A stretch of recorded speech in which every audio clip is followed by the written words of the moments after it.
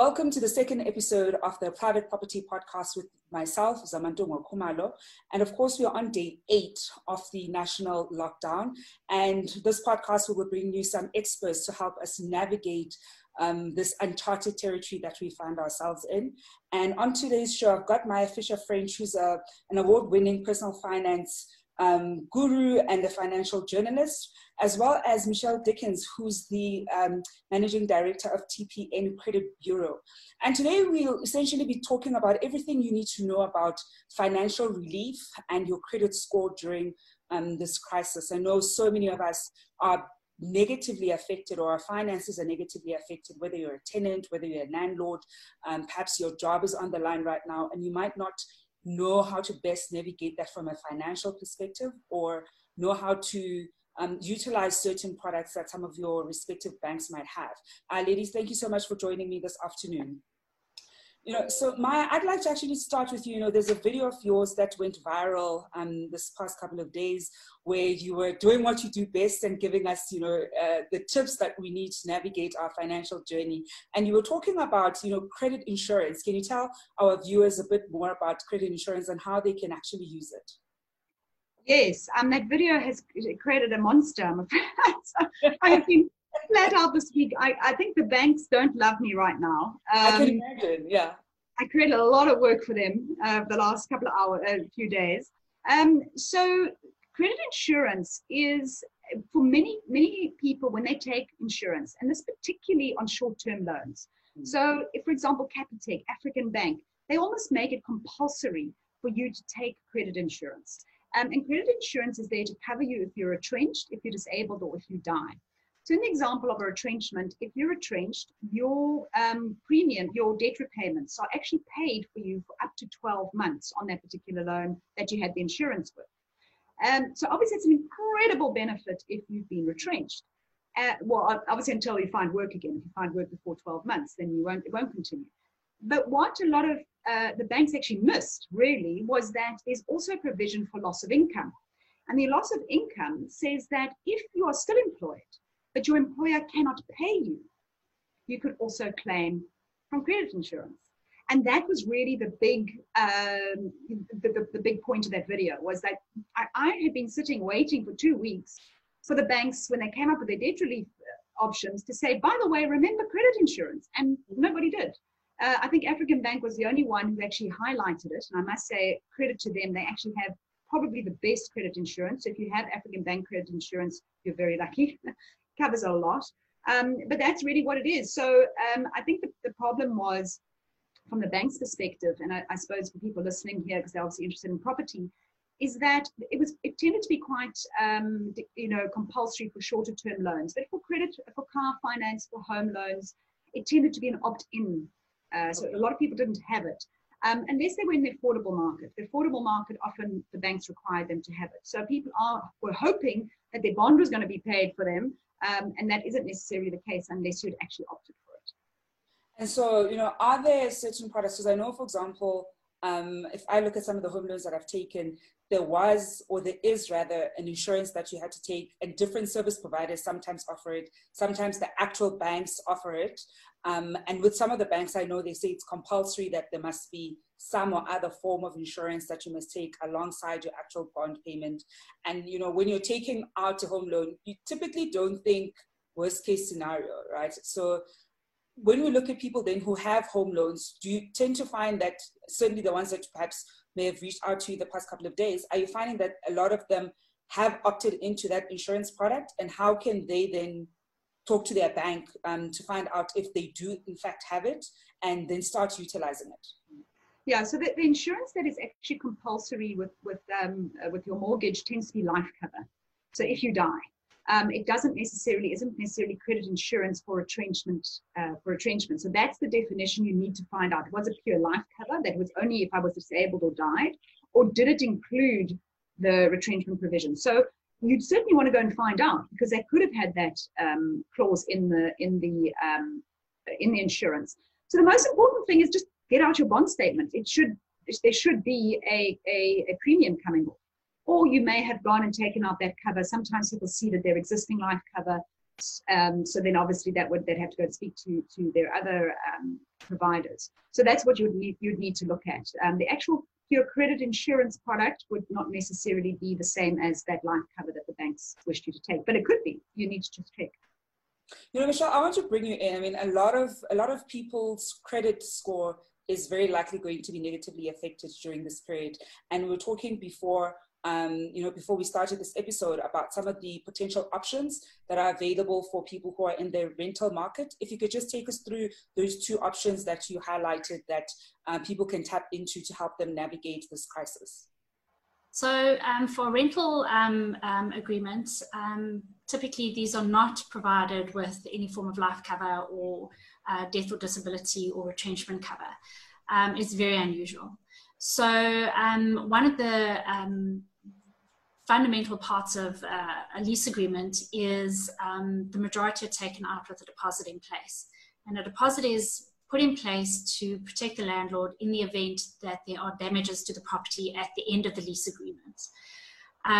But there is nothing that prevents a tenant or a landlord from entering into an agreement during this period where we're in crisis, where the landlord and tenant can agree that the tenant's deposit can be used for the rent during this period. And the tenant further agrees that the deposit will be reinstated at the end of the lockdown by making installment repayments back to the landlord or to his property manager. And that's a nice way of cash flowing the loss of rent in this situation at the moment. The second agreement is the rent deferment agreement. Now, I must possibly take a step back and state that these agreements are typically used in the event where you're dealing with a tenant who was in good standing with their rental agreement up until the 31st of May. So we're not talking about tenants who are already delinquent on their rental agreements. It's tenants who have a history of being in good standing with their rent. And now, due to circumstances beyond their control in terms of the lockdown, they are faced with loss of earnings due to retrenchment, shortened working hours, being placed on temporary unpaid leave. So the tenant would make application to the landlord or property managers to state that their income is at risk, the reason that their income is at risk, and to allow the estate agent or landlord to make contact with their employer to confirm this and to provide the supporting documentation in terms of their retrenchment, shortened hours, temporary unpaid leave, etc. The second agreement would be the rent deferment agreement. And here, the tenant and landlord can agree that the tenant at this point does not need to pay the April rent or the May rent should we get that far down the road. And that the tenant agrees to repay the April rent in installments at an agreed term and monthly commitment in the future. And that way that provides some relief for the tenant. From the credit bureau's perspective then, it's important that when these agreements are entered into, that is correctly recorded on the accounting software of the estate agent or landlord, so that data is submitted to the credit bureau to properly reflect the fact that the deposit has been used and therefore the rent is settled. The credit profile would then be updated to reflect a paid up status. If the rent is deferred, the invoicing of that rent is in a future date and no negative consequences or impact on the current month's rent. Of course, what it does mean is that the tenant is then required to pay the rent in the future months, plus the installments on either the deposit utilization or the deferred rent. And so the tenant might have a situation where his rent is, and the average rent at the moment is 8,000 Rand per month, and that 8,000 Rand is deferred over 2 additional months in June and July. And so effectively in June and July, the tenant would be required to pay 8,000 Rand plus the 4,000 Rand deferred payment, which is 12,000 Rand. At that point, the tenant would be required to settle those accounts in full in order to have no negative impact on their credit profile. I mean, I can already imagine just how big a financial burden even that is. I mean, those are such big figures, and so many people, so many of us are probably finding ourselves in a financial position that's where we have quite a number of question marks about how to best navigate it. You know, Maya, I want us to perhaps, you know, if you could share perhaps some of the financial sort of do's and don'ts during this period. I mean, some people, for example, are looking at their cars and they're thinking, I'm not really driving. My car's just sitting because we can't drive anyway. Maybe I should cancel my insurance. I'm at home. Nobody's going to break into my house. Maybe I should even cancel the house insurance. You know, what are some of the financial do's and don'ts can you share with our viewers particularly during this time of crisis? I think what's quite interesting is that you made that comment about not driving your car, and some of the insurers have come out and actually already offered discounts to premiums because the risk is lowered. So I would certainly, if I was a customer, I would contact my insurer and say, listen, I'm not driving my car for the next 3 weeks, you know that. So can I get a reduction in my premium? So that would definitely be something that the insurance companies can offer because their risk has literally been decreased. Yeah. The problem with skipping, and I did speak to all the short-term insurers and I said to them, are there any payment holidays you can give? Because there's nothing worse to someone who's just been knocked on their income having an insurance claim and they're not covered. Yeah. And they said that they just can't do that. They can't, it's just financially unviable for them to give people protection that hasn't been paid for. So that's not going to happen. You can't completely waive it. But you could possibly speak to them about a reduction, perhaps a reduction in cover. So say, for example, if your insurer says, no, we're not offering you a discount, but you could say, okay, could I go to just third-party insurance or theft? Can I just be insured for theft for the next 3 weeks? And then reduce your premium that way. So I think those are some of the clever ways to do it. Obviously, in terms of your home, you know, your burglaries and robberies and that sort of thing, again, you could, if you felt that you could carry that risk, you could contact them and say, I'll increase my excess. So I'm not, instead of having a 5,000 Rand excess, I'll go to a 20,000 Rand excess, and that could reduce your premium. So I think there are a lot of ways to negotiate with your insurers to make sure you still have cover, but that it becomes a little bit more affordable. And Michelle, you know, what would be some of the do's and don'ts for both the tenant and the landlord during this period? You know, as much as there are probably a lot of both tenants and landlords who have a really great relationship together, we also know of many instances where that's not the case, whether it's landlords who want to kick people out of their property or maybe already had a standing eviction order. And of course, now with the lockdown, that very likely might not be able to be carried out. What would you say are some of the do's and don'ts, particularly during this period? And given that there's a very big possibility that it might extend beyond the 21 days. So there are a couple that spring to mind immediately. And the first is, quite correctly, as you said, the sheriffs are not serving summons at the moment in terms of evictions. They're not a necessary service. You might have an eviction order granted, but you're unable to proceed because we are in lockdown at the moment. But even if you have a tenant who up until this point has been in good standing, TPN absolutely believes that you should continue with your collection processes in the ordinary course of business, because once lockdown ends, you don't want to only at that point start dealing with non-payments of rent.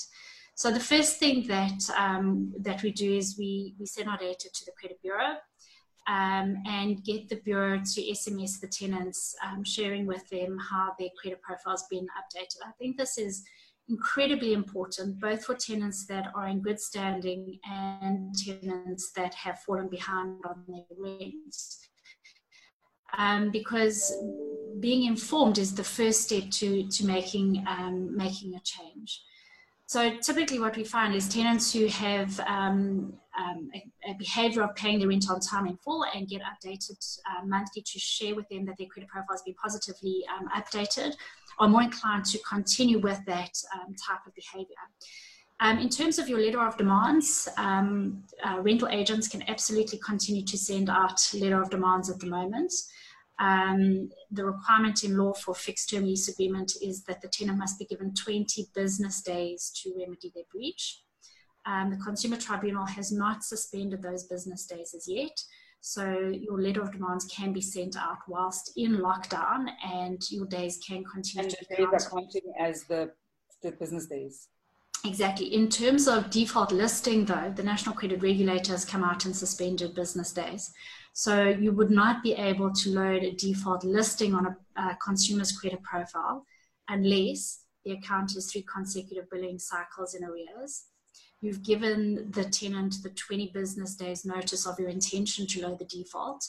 And those days no longer include the lockdown days. So they don't include Saturday, Sunday, or public holidays, and now they don't include the lockdown days either. The tenant remains in default. Only post that period can you load adverse listing on the consumer's or the tenant's credit profile.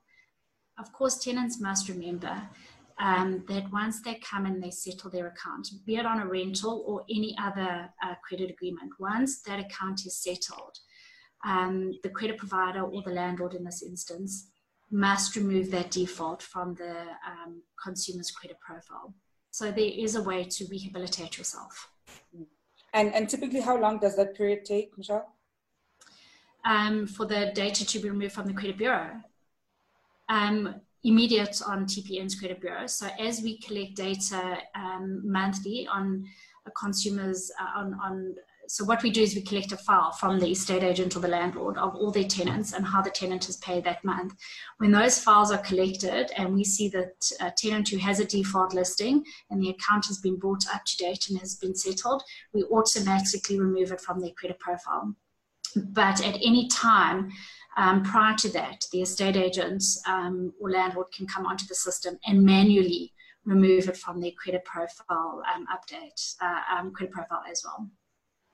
Okay, I'm joined by Michelle Dickens, who's the Managing Director of TPN Credit Bureau, as well as Maya Fisher-French, an award-winning financial journalist. And we're doing our best to make sense of, our finances during this crisis, and really looking at some of the ways that we can remedy some of the, the issues that we are encountering, whether it's with your home loan or with your rental, and really trying to see how we can best navigate this uncharted territory. Now, Michelle, I actually want to, the new month just started a few days ago, and obviously there would have potentially been new tenants who paid their deposits and were supposed to be moving in on the 1st. What now happens to those tenants? I mean, obviously they're now staying wherever they went into lockdown in the event where they couldn't make prior arrangements with the new landlord.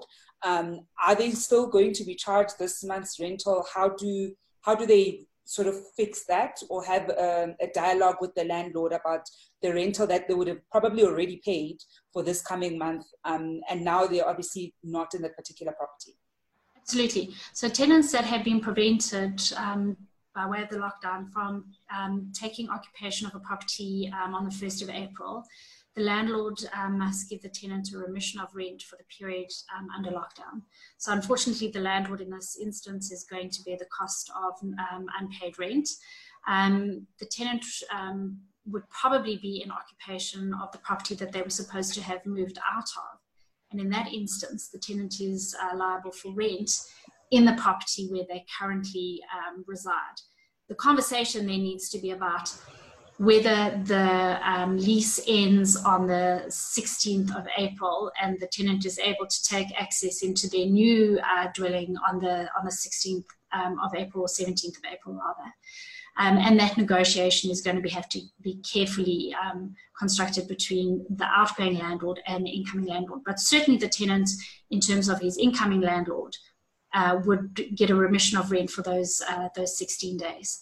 Come the 17th, the incoming landlord would then be entitled to rent, even though the tenant might choose to stay in occupation in the property that they're in and delay their move until the end of the month. The incoming landlord would still be entitled to rent from so, the day after. Maya, I'd like to bring you in. A lot of people are having conversations, even myself included, about how oftentimes after a crisis like this, and particularly a financial crisis, because we're seeing all the signs of a potential financial crisis, there are opportunities that people can typically take advantage of, even amidst, all the chaos and uncertainty.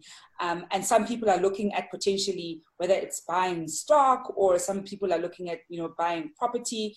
And some people advise that perhaps don't rush ahead too much, because it's just too much uncertainty right now. And it's not just happening in South Africa, but it really is globally, and the global markets are affected. What kind of insight or advice would you give to people who want to take advantage of whatever opportunities that they're seeing, but are still either they're wary or perhaps too enthusiastic and want to just jump and buy whatever stock that they think might be quite cheap at the moment? It's funny. I've actually had people saying, I want to buy properties now. Is this a great time? Yeah. And my reaction is, my goodness me, I'd want liquidity right now. I wouldn't be wanting to lock myself into anything. So I think that it does depend a lot on your personal circumstances. So if you are someone who, like myself, okay, because I follow my own advice, I have liquidity, I have my emergency fund, I have paid excess into my mortgage, I've got all these things. And if I have a little bit of extra money, and I see an opportunity, this was money I was going to invest anyway, this is part of my investment plan. Maybe there's an opportunity to buy at a cheaper price and invest at a cheaper price than a couple of months ago. But so you could have that scenario. But I would say for most people, right now, liquidity is king, because exactly the point, we have no idea how long this is going to go on for. We don't know how many companies will still be around. And I'm not even talking from an investment point of view, I'm talking about your personal point of view. How do you know that, yes, the company you're working for is still paying your salary, but for how much longer? So I would certainly be saying my priority at this stage would be about bedding things down, making sure I'm paying off my debts, building my emergency fund, and preparing for worst case. If worst case doesn't happen, great, I've got liquidity, I can start investing again. So I think from the point of view of people who feel like, oh, now's the time, I'm going to have an opportunity of a lifetime, you don't know that you buy into something and then life happens and you're out of a job. Obviously, for your normal monthly investments, the money that's going into retirement funds and your debit orders, and if you're liquid and if you're fine, those must keep going because they were all just part of your original investment plan. But I am quite surprised that there are people who are that bullish that they would go and commit themselves to a massive asset during such uncertain times. I suppose our risk appetite is quite different. Some people are quite risk averse, while others aren't. So Michelle, I actually want to go back to the tenant-landlord relationship and whether people are moving in or moving out. So in the event where you had a lease in place, you're going to be moving in, and now you decide, actually, maybe I don't even want to move in anymore. Can people just cancel their lease out of the blue? And let's suppose in this instance, you'd already paid your deposit and let's say the first month's rental. But now you're thinking, actually, as this lockdown is happening, perhaps I'm not going to move into that place. Maybe the rental was high and was going to be your upgrade, apartment. And now you're thinking, maybe I should rather stay here. How do people actually then go about whether canceling that particular lease? Can they just cancel it? Will they get their money back? So tenants are absolutely entitled to cancel their lease in terms of the Consumer Protection Act at any point. So for any reason. So if the tenant does decide at this stage that they do want to cancel their lease agreement, they simply need to give their landlord through their property manager 20 business days notice of their intention to cancel the lease. But remember, the landlord is still entitled to the reasonable cancellation penalty. So the tenant would be liable for rent during the 20 business days of the cancellation period. As I mentioned earlier, the Consumer Tribunal has not suspended business days yet as they relate to the Consumer Protection Act. So the tenant would be liable for the rent during that those 20 business day period. And the landlord would then be entitled to the reasonable cancellation penalty, which may include the fact that they've paid an agent to source you. And often, if it's a fixed term lease agreement, that equates to your first month's rent. So your penalty may very well include the repayment of the agent's commission, which is a month's rent. Plus, because we're in lockdown, the landlord would be unable to source a replacement tenant. So that reasonable cancellation penalty may include loss of rent while the agent tries to find a replacement tenant for you. So absolutely they're entitled to, but it might be quite an expensive cancellation.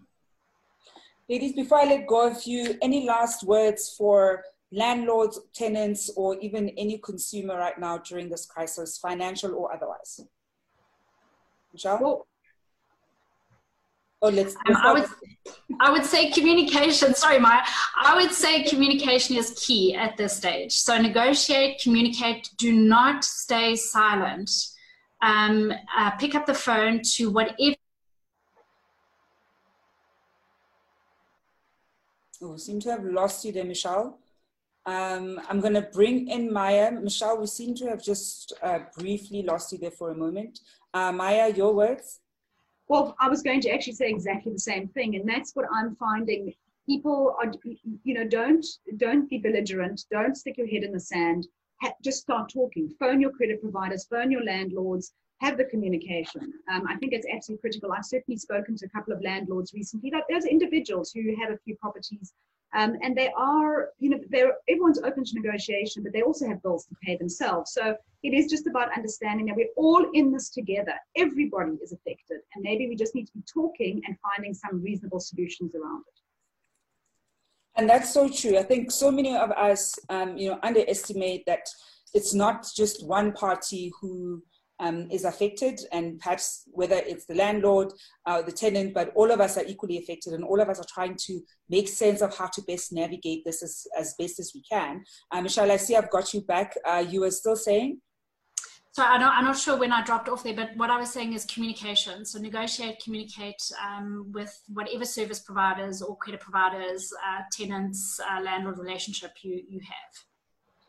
Okay, thank you so much, ladies, for joining us this afternoon. And of course, that was Maya Fisher-French, an award-winning financial journalist, as well as Michelle Dickens, who is the Managing Director of TPN. And that brings to an end today's episode of the Private Property Podcast, where, of course, we'll bring you expert guests who can help us navigate whatever issue that we have, whether you're a tenant or a landlord. And of course, if you want to have or get more information, you can go to our website on privateproperty.co.za, and you can connect to us more there. And this will, of course, be on Facebook Live, so you can share your comments or questions on the link below. Thank you so much.